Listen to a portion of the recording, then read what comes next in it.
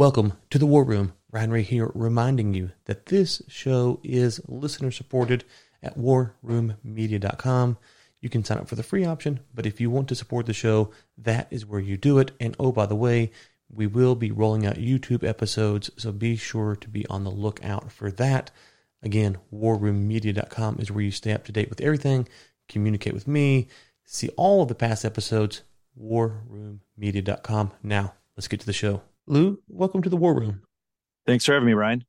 Okay, so I'm always curious about people's careers, what got them on the track. You are a reporter, investigative journalist, author, obviously, of the new book. What kind of got you interested in searching for things? Yeah, so I work in Minnesota, in Minneapolis, at the NBC affiliate, which is referred to as KARE 11, K-A-R-E. I grew up in western Minnesota in a very small town, and in high school, the main thing, we had a teacher who had a really good game to get kids interested in current events. It was like a Jeopardy style game called Current Events Challenge. So basically, I and many of my friends and classmates read the newspaper every single day in high school, which I would think would be pretty rare, especially today.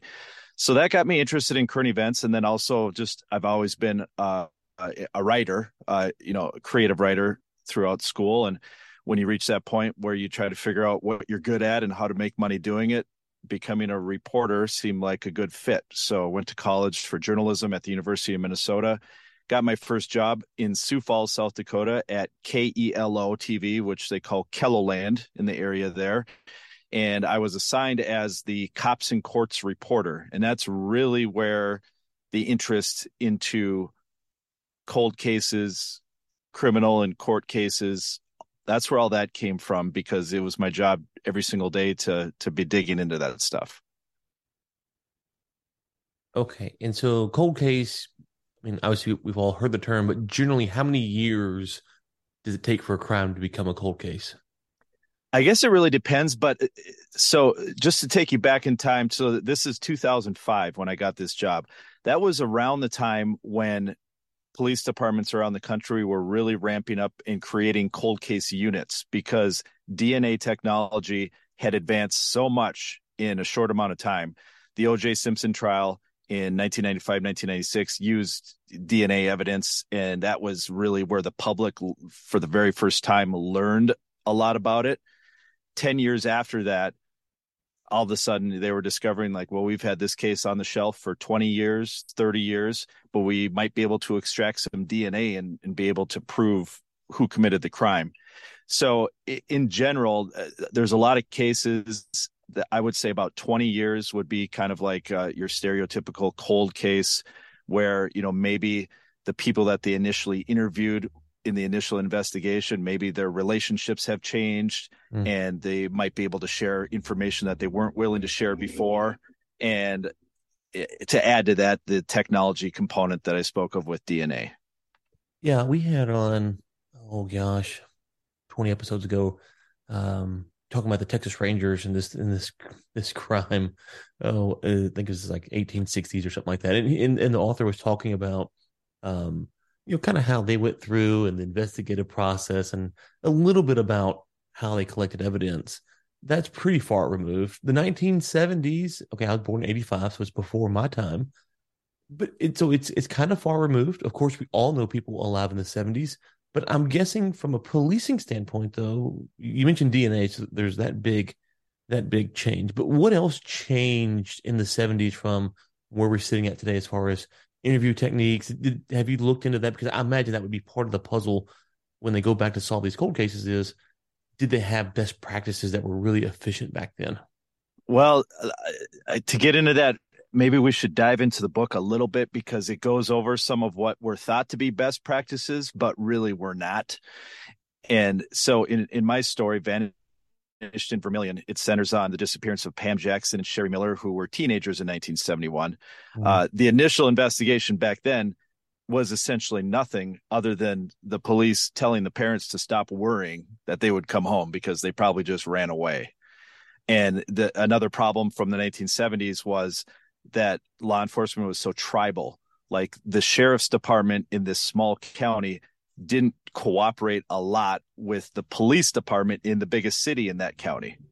So it's almost unfathomable today. But this tribalism was really a problem in law enforcement, stretching all the way to the near past. It's a lot better now, but even a few years ago, it was a major problem where a sheriff could be territorial, and there wasn't as much communication between agencies and cooperation.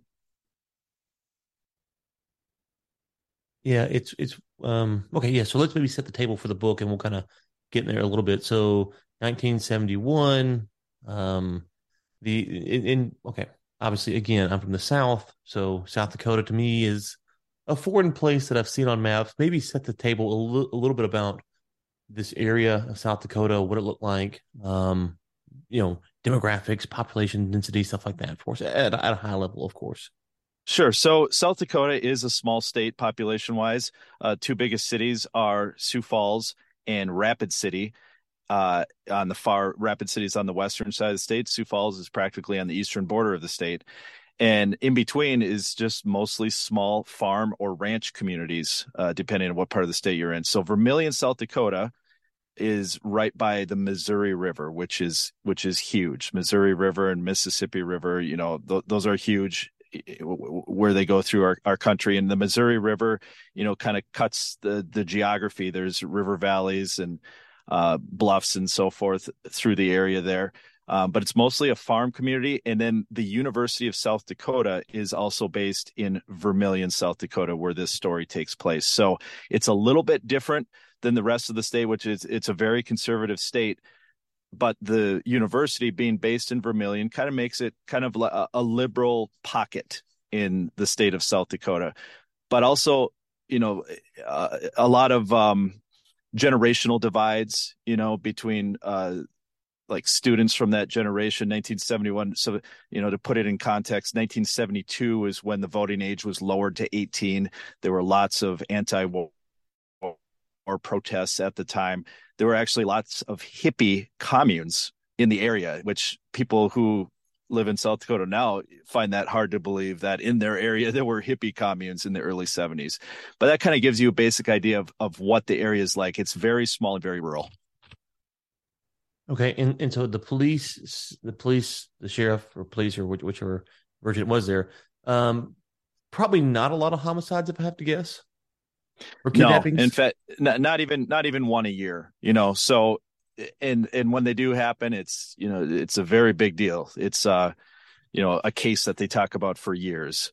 So that really, mostly what they would deal with would be tragic accidents, a car accident, as far as talking about fatalities, stuff like that, drunk driving, drugs, but really not a whole lot of violence beyond domestic violence, which of course is serious in itself, but Sure. really very little stranger violence, if you will.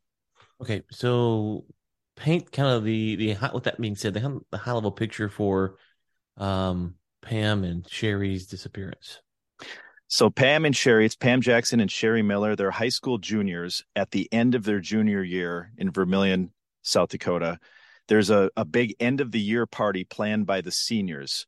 And Pam and Sherry are not the kind of girls that go to parties. They're not unpopular, but they're not part of the popular group, if you will, and they just don't go to those weekend parties. But it's the end of the year and it's Memorial Day weekend. Happens to be the first weekend that the United States designated Memorial Day as the last Monday of the month of May. They're pretty much done with school. They do have some tests that are taking place the next week, but the seniors are done, and it's basically celebrating the end of the school year. It's summertime. It's a drinking party with keg beer out at a gravel pit. And so in the Midwest, where there are gravel pits where they, scoop and dig into the ground to try to mine gravel and in sand, Mm-hmm. those are party spots that kids in rural areas go to because it provides a lot of cover from the main roads. They can have a bonfire down in there and throw a keg party and not have traffic driving by noticing it, or other adults or their parents knowing what's going on. So it was a very common thing back then. I grew up in Western Minnesota in the 90s. I was a teenager in the 90s. It was very common when I was in high school where I grew up. So I understand how that is. But here's the main problem. And as it relates to this story, those areas are very hard to find, even for the people that are trying to get there, not just for the adults that could catch them in the act. So Pam and Sherry trying to find this party, they can't find it. They are driving around asking people for directions. And then they run into some of their classmates, some boys from their class out in the country. They're not too far away. And those boys are surprised to see them on their way to a party, but say, you know what, just follow us. We'll get you there. Well, on the drive between the spot they met the boys and the spot where the party was, just a few miles, the boys get lost on their way there. By the time they figure out where they're going and pulling to the party, they realize Pam and Sherry are no longer behind them, and Pam and Sherry are never seen again. Wow. Yeah. And so you have a remote location, 1971, in a rural state, in a rural area, no cell phones, no GPS. It's trying to recreate this scene sometimes is a little hard for a modern mind, because you're like, man, well, how could they have such a hard trouble? But yeah, so they get lost, and getting lost back then, I guess it doesn't have the same feel as getting lost today, because I suspect, at least back then, 71, rural area, hard to find, getting lost was a little bit more common. Yes. And here's how I usually explain it to people being, a teen of the 90s, where Mhm. when I grew up, we didn't have cell phones in high school, but by the Sure. time I graduated college, everyone did. Well, your night would consist of starting at home, calling your friends and trying to line up who you're going to hang out with from your landlines, calling their parents' houses and getting them on the phone. Some of your best friends you might not reach, and then you're not going to hang out with them that night unless you happen to run into each other. So Hmm. the next stage of your night consists of cruising around the town, basically like the movie Dazed and Confused, trying to pull people over, flag them down, and then people hop into cars with each other, leave their cars, at the local gas station until the night is over. People end up with people that they didn't start out their night with, and that's just how it was. That was normal. There's no GPS, there's no texting. There was a lot more left to chance, and also a lot more to your parents not knowing where you are. And so a lot Hmm. more trust needed between teen and parent about, I might not know where you're going to end up tonight, but you need to be safe and you need to make it back here by your curfew. That's kind of how it was. Yeah, and so I guess the thing there is it wouldn't be uncommon at one of these parties for someone to get lost, not show up, and then you can't do anything, right? You could kind of send out a makeshift search party, but who knows where you're going, what you're looking for. So them not arriving, I'm guessing, didn't raise a lot of flags. No, it didn't at all. And the boys, they did wonder. They did stop for a moment and say, "Hey, what happened to them?" But then when they don't see the headlights coming, then they figure, well, I guess they changed their mind, because we were getting lost. I'm sure it was frustrating. They probably, maybe they're on the fence about going to a drinking party in the first place because this is not their crowd. So Hmm. the boys basically shrugged. They probably didn't tell anyone at the party that Pam and Sherry were trying to follow them. They probably didn't give it a second thought. So when do people realize something's amiss? Well, Pam's mom had a system set up where she would leave the kitchen light on. So when Pam got home, she'd turn off the kitchen light and go to bed. And then if the mom got worried, she'd just look down the hallway, see the light is off, and then have peace of mind. Well, she woke up in the middle of the night and noticed that that light was still on. So she started to get worried. Woke up her husband, and he tells her, let's not worry, let's go back to bed. Well, by the next morning, the simple fact that Pam did not come home that night, those parents they already knew something was wrong. And so then shift over to Sherry's family. Sherry's came from a different background, which was, back then what they would call a broken home. Her parents are not together. Her father was very abusive when he was in the picture. Sherry actually wasn't even living with her mom at the time. She was living with her grandparents because her mother's household was so unstable and she needed some stability. And so Pam's mother eventually gets Sherry's grandfather on the phone and finds out that Sherry didn't come home either, because they were kind of hoping maybe that Pam crashed it with Sherry that night. And so when they realize that neither girl came home, that's when they go to the sheriff's office on Sunday afternoon, the night after they disappeared, or the afternoon after the night they disappeared. Mm. So yeah, and again, this kind of trying to think through this. now you're looking for them. They get lost in a remote area.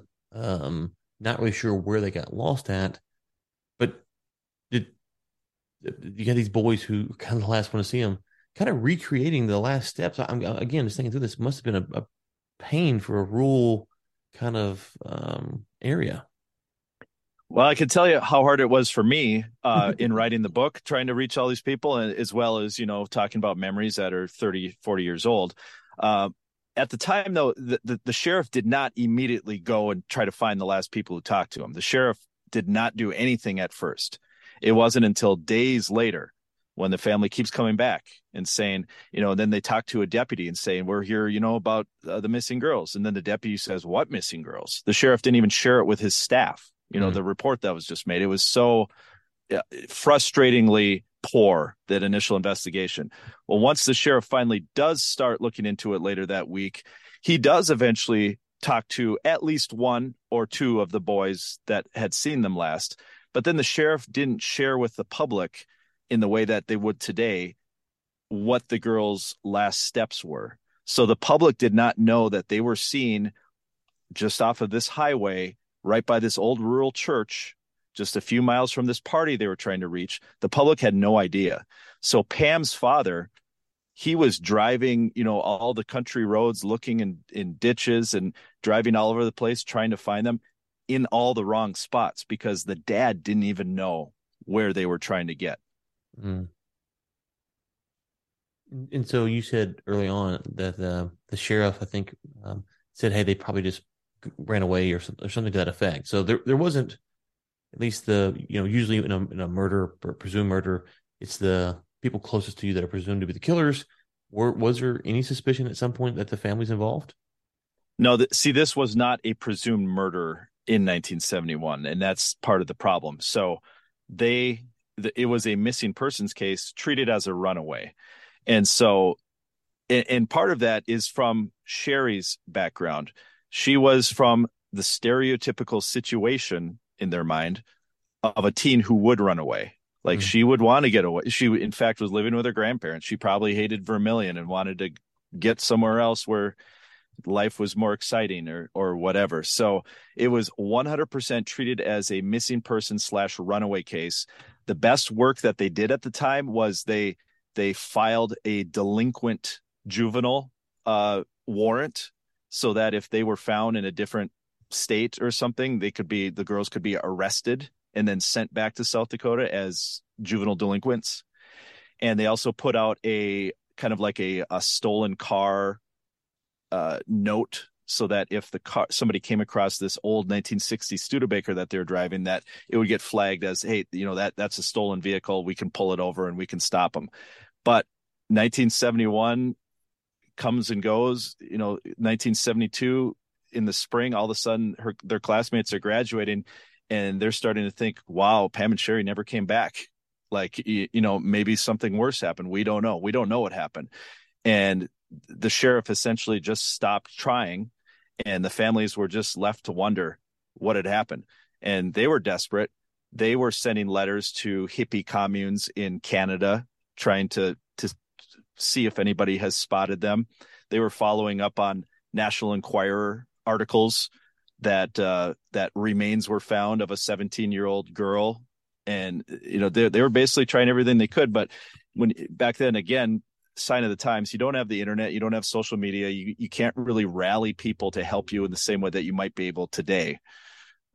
So they were basically stuck. And it wasn't until a couple more decades passed before this case started to get movement again. So they go missing, their friends graduate. Everyone has a theory, I guess. They ran away, they disappeared, something bad happened, hippie communes. What did it do to the families that were left behind? They were devastated in different ways. So for Pam's family, she was the youngest sibling by far. Like her two brothers and sister were already graduated and out of the house and married and had their own families. And so, Pam was the caboose at the end of the train, and she was the baby of the family. And so her parents were forced to just move on with that hole in their heart, wondering what happened to her. Over on Sherry's side of the family, it just caused more turbulence in an already turbulent family. Her younger sister was only 8 years old at the time, and her life was never the same, growing up in an unstable environment with this mystery involving what happened to her older sister, who was basically a mom figure to her. So it was something that just, as you can imagine, never stopped affecting them.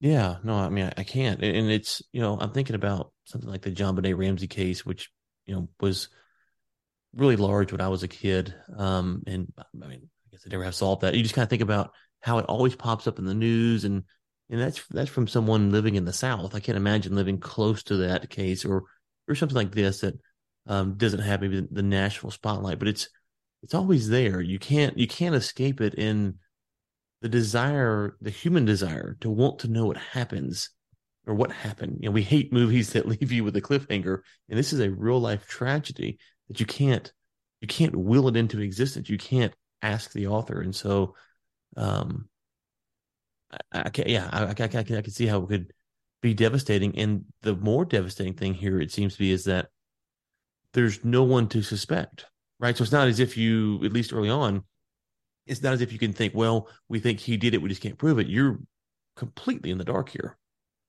Yeah, and again, there was no strong feeling that they were murdered. And let's fast forward. Yeah, let's fast forward. That's what I mean when I say suspect. I mean, it's not like you can think, oh, we think Bob did this, or you have nothing. You're grasping at straws. There's no strong belief, is all I'm saying. Yeah. They had nothing. They had absolutely nothing. So if you fast forward 20 years to about the 20th anniversary, there was a young reporter at the local newspaper who happened to just hear something about it. And he decided, wow, I'm about the same age as what these girls would be if they were alive today. And it's such a mystery. I'm going to write a story about it. And this was the very first time that their story of the missing girls got told basically in its entirety for the time. And we're talking 1990, 1991. So that story gets told, and that rekindles the interest in a way that it went from being like, oh, the sad thing that we just don't know what happened, to like, maybe we should try to figure out what happened. It inspired people to start trying to solve it. And this is 20 years after the fact. And coinciding with that was a local man who would have been about the same age as Pam and Sherry, had just been convicted of rape. And at his sentencing hearing, the prosecutor brought in several other women that he had been involved with in the past, who told very similar, very frightening stories of his behavior toward them. And so he was convicted just of the one rape, but they basically had him pegged as what they thought was a serial rapist. And the details that came out in that court hearing were just chilling. And so all of a sudden they start thinking about, okay, this guy would have been about the same age as Pam and Sherry. And then they look at geography. He grew up on a farm that was just a few miles away from this party that they were trying to reach. He would have been 16, almost 17 at the time. What if those girls accidentally drove onto his property? What if he had something to do with their disappearance? And that's where this changed from just a missing person suspected runaway case to a suspected homicide. Now, did he ever admit to it, or is this just people connecting dots? This is just connecting dots. The lead investigator that solved his rape case, started the wheels rolling in looking into him in the Pam and Sherry case. But there's really not much more they can do. He goes to prison. He got an extraordinarily long sentence for the rape case, 225 years. So he's sent off to the South Dakota State Penitentiary. Nothing more really gets done until about 10 years later in 2004. That's when the state of South Dakota gets a small grant and starts a cold case unit. And they essentially look around and say, well, what should we start working on? And they pick two cases, this being one of them, to start looking into officially as a cold case investigation into the disappearance of Pam Jackson and Sherry Miller, this time with the theory that they were murdered, with the one and only suspect being a man named David Licken. And so it's been 30 years, roughly. Who's alive from the original story, as far as parents, grandparents, aunts, uncles, brothers, sisters? Both of Pam's parents are still alive, and they would live well into their 90s. Sherry's mother had died, but she still had her sibling, and actually her older brother had died as well. So Sherry had a living sibling and other family members that were, kind of advocating on her behalf. Pam had her parents, and they all still lived in the area. So they were obviously disturbed to learn that their family members may have been killed and possibly raped first. But on the other hand, they were optimistic that they would finally get answers through the course of this investigation. And the first step after putting together a search warrant affidavit was to search the farm that David Lykken grew up on. His brother Kerwin, who was around the same age, and elderly mother Esther Lykken still lived on that farm and ran. They had cattle and crops, and they ran this farm. They had been there the whole time. And so the theory that police had is that this 1960 Studebaker had been buried somewhere on that farm by David and with the help of his family members in 1971. Yeah, well, did they have heavy equipment? That's a tall order. They brought in ground penetrating radar. They brought in heavy equipment. No. I'm saying in 71, did they have that kind of equipment? Oh yeah. They sure did. Yeah, okay. They did. They would put up their own barns, their own chicken coops. They would move dirt around on the farm. They would dig like a burn pit, because the trash man doesn't come out in the country. They burn their own trash there. So they did have the equipment that could make that happen.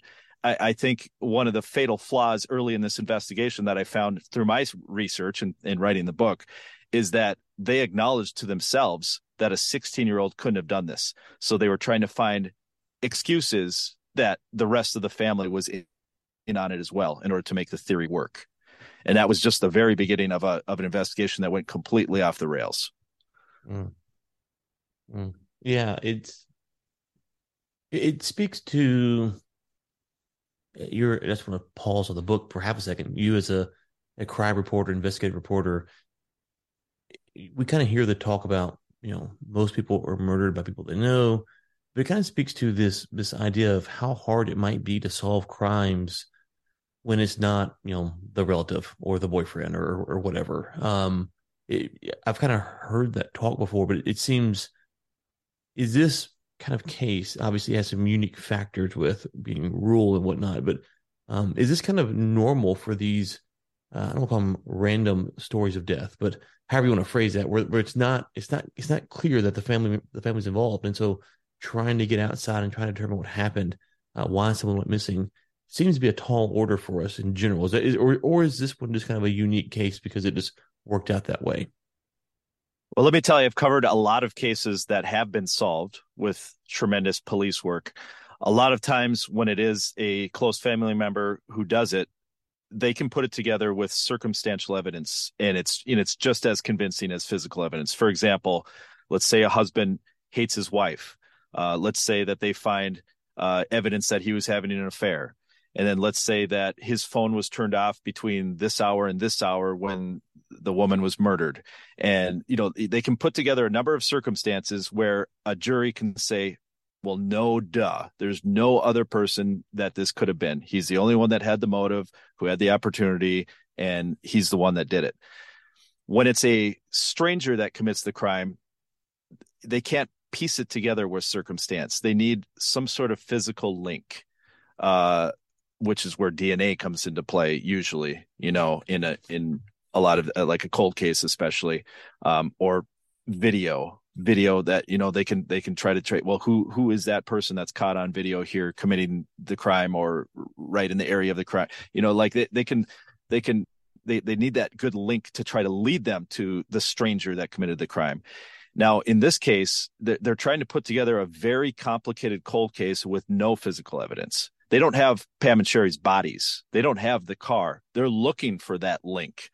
And it's confirmation bias, where they've already decided that it's probably David Lykken that did it. Now we just need to find the evidence and prove it. And so all they have is that his proximity to where they disappeared is close enough. He's done other bad things in his life, so he, maybe has it in him to do the crime. And then they're just trying to go from there. They think if we go dig up this farm with a search warrant, we'll find the evidence to be able to charge him. So, in other words, you can say, kind of paint that scenario of the husband, cell phone turned off, this, that, and the other. In these scenarios, they try to think about how that might work and then try to find the physical link. So he had heavy equipment to dig. He was a rapist. He was out there. He was this. And so that would also apply to a lot of people, but he kind of fits the mold in this case. And so they're trying to use the same methodology when they come across someone, but then they need that physical DNA or whatever it is to kind of actually connect the person to the crime. And in this case, obviously, they don't find it with this guy. They search that farm. They dig up the farm twice, and then they do a third search of the houses again that are on the farmstead. And they don't find any evidence that links him to it. They find things that, when you look through the lens of already thinking that he's guilty, that they find suspicious. Right. Like, for example, in a little playhouse on the farm there, they find a red purse in the rafters. And they're like, oh my God, is this a trophy? They want to believe that it's a trophy. Well, the family, Kerwin Lick and the brother that lives there, tells him, no, that's a toy that our nieces and nephews and kids play with when they play in the playhouse. It belonged to my older sister when she was a teenager in the 60s or whatever. It's innocuous. It's nothing. But there's two things going on here. There's the police convincing themselves, and then there's the police convincing the public. They file a search warrant receipt that says everything that they found. And it says on that receipt, red purse. It doesn't give any other context. If you're a member of the public following the story through the newspapers and TV reports, you're going to think, oh my God, it sounds like they have Pam or Sherry's purse. Right. And then they put on their bones. Oh my God, they found bones. They're going to test those and they're going to find out that it belonged to Pam and Sherry. Well, no, the investigators already knew that they were chicken bones, but they collected them and, did the testing, just as a matter of being thorough, I suppose. But on that receipt, it says bones. And what else are you going to think if you're following this case? Okay, so let's step outside this case. You, as an investigative reporter, journalist, when I hear that, I go, man, this is the worst. That's so sorry, so dirty. Because if it's not the person, you can't undo that. If it is the person, putting it where the public can find out didn't gain you any favors, right? Because the testing's going to come back. If it's bones, human bones, okay, you're going to arrest him on that basis. So to me, it's help me understand why they might do that. Paint me the best picture why a police department might do that, because it's hard for me to go, yeah, you're acting in good faith at this point.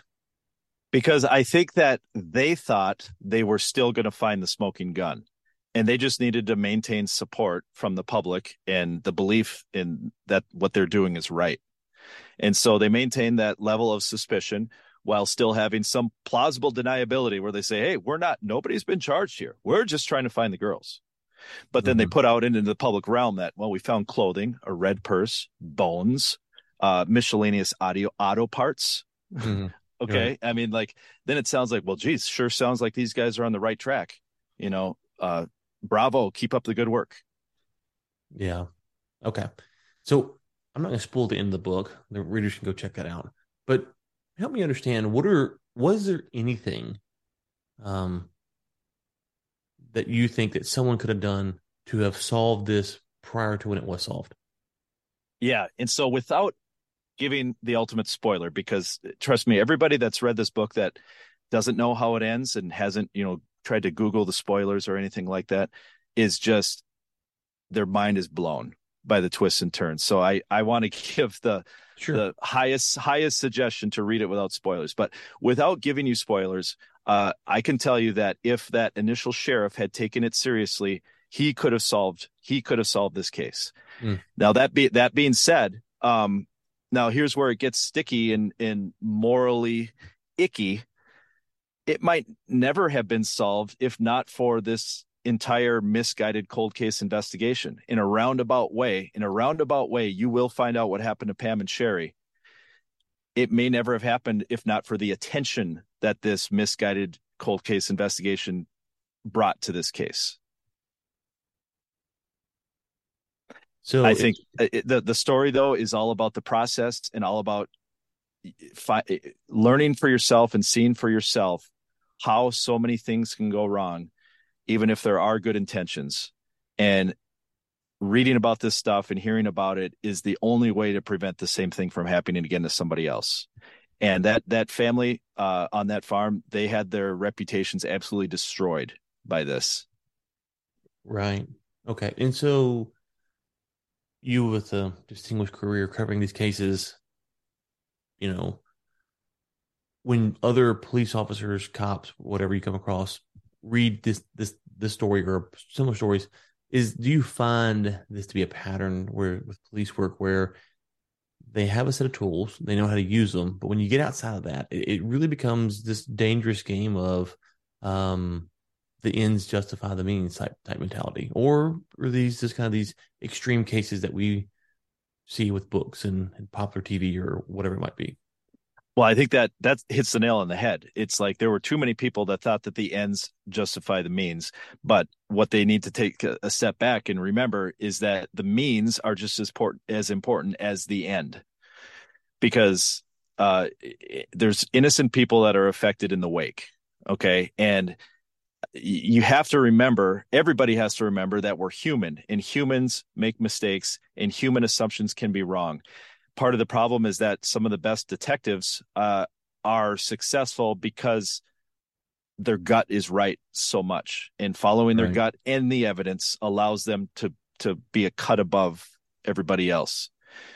And so the challenge is being able to recognize when your gut is wrong and being able to change course. And some people just don't have it in them to change course. That's what you see in this book. That's what happens in other cases where a lot of times where things go horribly wrong, even if the intentions were not bad at the beginning. Yeah. It's interesting to see where stuff like this goes 10, 20 years. We had on a professor the other day talking about AI and its ability to take and just read or listen, however you want to phrase it, mundane stuff. So tweets, blog posts, conversations, podcasts, interviews, et cetera, et cetera, et cetera. And so you think about a modern day homicide investigation. You could see in 10 to 15 years where they could deploy a bot to go and to listen to public information, of course, but public information from thousands of nearby citizens that might produce clues that were never before available because police can't go read all of the various things from all the various posts that are out there. And there's going to be someone who's going to tweet about something about that they didn't realize was related to a murder case that will probably help spur things on. And so you can kind of see on one end it going that way and some of the dangers with that. And then on the other end, where we're at today, is kind of this we have the tools, but we also have our gut. And so I'm not sure which one I like better, but I could see it heading that way at some point as well. Yeah, I mean, you see it in everything. Like in sports, analytics are, the new thing. Mm-hmm. And, there would be a coach who could say, if I go for it on fourth down 75% of the time, I'll be successful 50% of the time rather than punting the ball away. And so then they do that. But I think we all realize that there has to be a balance between following your gut and following the analytics. And when you extrapolate that to investigating criminal cases, there's too much at stake if you get it wrong. Mm-hmm. And so I in part of the book, as you'll see, what I try to do is, even after investigators have been proven wrong, I ask them to reflect on how they got it wrong and how they made these mistakes and what they believe now. And it's really frustrating when you read the conversations that I had, how many of them they just say, I'm not going to look at any of the new evidence because what we were hearing at the time seems so right. And I'm just going to continue to believe that. Yeah. And I guess, that's maybe easier for some people to live with what happened or live with mistakes they've made if they just refuse to acknowledge that they weren't right. It's Yeah. frustrating for a reader though. And it really puts into context. I think people should really evaluate what they think criminal justice looks like and what is right and what is wrong and what is too much. Yeah. It's interesting because I remember watching, well, I guess this is, near your neck of the woods, obviously, the George Floyd trial. But you take modern trials. There was another one. like the Amber Geiger, or some of these, you'll see these sensationalized trials that kind of take the nation's news, and it'll be on TV. And you can kind of watch it. And as you watch it, you realize just how little you know about court procedures, right? Because there's Yeah. objections, and you're like, what? Wait, I can kind of understand some objections, but it sounded like he should have objected to this based upon something before, but he didn't, and so I don't know. And oh, the Rittenhouse one, that's what I was thinking of. So you kind of watch these trials, and you realize, okay, during the Rittenhouse trial, the defense accused the prosecution of trying to violate Kyle's Rittenhouse's Fifth Amendment rights, which I have no idea legally if that's true or not. I was like, it got me thinking, if the defense was right, just to play this out, how often do prosecutors in court cases do such tactics and sometimes get away with it? Or on the same side for the defense. But the ability for people to actually watch and to monitor and to see this in practice is just not there. And so when you think about whether it's courts or police work or criminal justice as a whole, when you pull that lid back and you start to look, you're going to have dummies like me who just have questions because we don't understand it. But those questions will probably eventually, as it's worked out, will lead to a refined process. Because to your point about the investigators not wanting to, really look at the evidence or whatever it might be, there's part of it that's sympathetic, but there's also part of it that goes, well, okay, I understand what you're saying. You saw this plus this plus this, but over here, help me understand why you didn't look at this at the time. And sometimes when those questions are asked, it seems that there's not really good answers. And that's how we improve best practices, is by going back and doing those lesson learned sessions, it seems.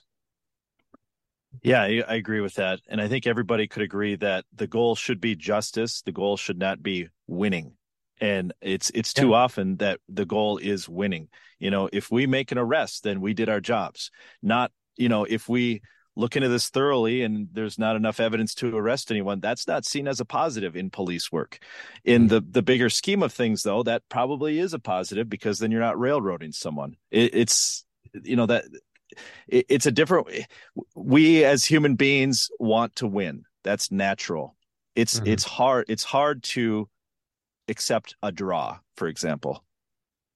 Yeah. Oh, yeah, it is. Okay. The book, as we are recording it, is not officially out on Amazon, but by the time this podcast releases, it will be out. And so Amazon, link to it there. Anywhere else you want to point, we got your website, Twitter, anywhere else you want us to point people to? Amazon and barnesandnoble.com are probably, the most common places to buy it. And so you can find it there. I've created a website, vanishingvermilion.com, where you can get more information on it and, kind of extras, photographs and videos that obviously are not included with the book. And you can follow me on Twitter. My handle is at Lou Raguse, my name, LOURAGUSE. And I cover a number of high profile criminal cases. So it's if you're into true crime, criminal justice, stuff like that, we can continue the dialogue more. I think that anyone who is a fan of or interested in the true crime genre will especially like this book. And the one thing that I can say is that you've never read anything like it. The most common comment that I've heard from people that were able to read the pre-release is that, how in the world did I not hear about this case? Mm-hmm. Mm-hmm. Okay, I did say, I think, last question, but one more. My Timberwolves, how are they going to finish the season? Do you know? The expectations were so high at the beginning of the year. It started off so poorly. It's leveling out. They make the playoffs, and let's see if Ant can just be the man in the playoffs and at least win a series. Yeah, so the Celtics are my favorite team, and the Timberwolves are my second. If you could probably figure out the connection of how that happened, but they did have high expectations, but they're actually, if you look at it, they're only, I don't know what it is today, but 3 games out of like third place. They're really not as bad as Right. it felt early on in the season. So, but it all goes back to the Gobert trade and, whether it was worth it or not. And second guessing, Minnesotans always second guess trades ever since the Herschel Walker trade for the Vikings back in 1991. So I interned for the Timberwolves when Kevin Garnett was in his prime. oh wow. In the early 2000s. So yeah, the fans are due. They're due for a win. You know, they're tired. They're tired of getting the high draft picks and hoping for a miracle. They want a good team to put together a good finish. So we're all hopeful. Yeah. Well, hopefully this year will be. Listen, it's with KD and Kyrie coming to the West. It's going to be hard. I'm not going to pretend like it's not. But playoff lines up right. They might make a little run here. So we'll see. So, anyways, Thank you so much for your time. We'll link to all of this in the show notes. All right. Thanks so much, Ryan. Appreciate the conversation. Thanks for listening today. Really, really appreciate it. If you could, drop a 5-star review wherever you may be. We keep getting on great guests, and that's because you keep supporting that show. If you want to know more, go to warroommedia.com. Ever wonder if the deep state murdered President Kennedy? If Hillary Clinton is kidnapping babies? If the COVID-19 virus is part of a plot to turn your country into an evil dictatorship? Or if Tom Cruise is a shape-shifting alien reptile? Hi, my name is Michel Jacques Gagné. I'm a Canadian author, teacher, philosophical historian, and recovering conspiracist. I'm also the creator and host of the Paranoid Planet podcast, a monthly variety show that combines fun conversations, long-form interviews, thoughtful essays, film and book reviews, and a little bit of silliness on the subject of, well, you guessed it, conspiracy theories. So if you want to learn more about conspiracism, if you want to become a better critical thinker, or if you just enjoy listening to interesting conversations in an entertaining format, check out the Paranoid Planet podcast at www.paranoidplanet.ca. That's www.paranoidplanet.ca. Or anywhere you download your favorite podcast. Until then, make sure you keep the blinds closed, avoid talking to strangers, and, just to be safe, avoid drinking the water out of the tap. You'll thank us for it later. But don't take my word for it. Ask this guy.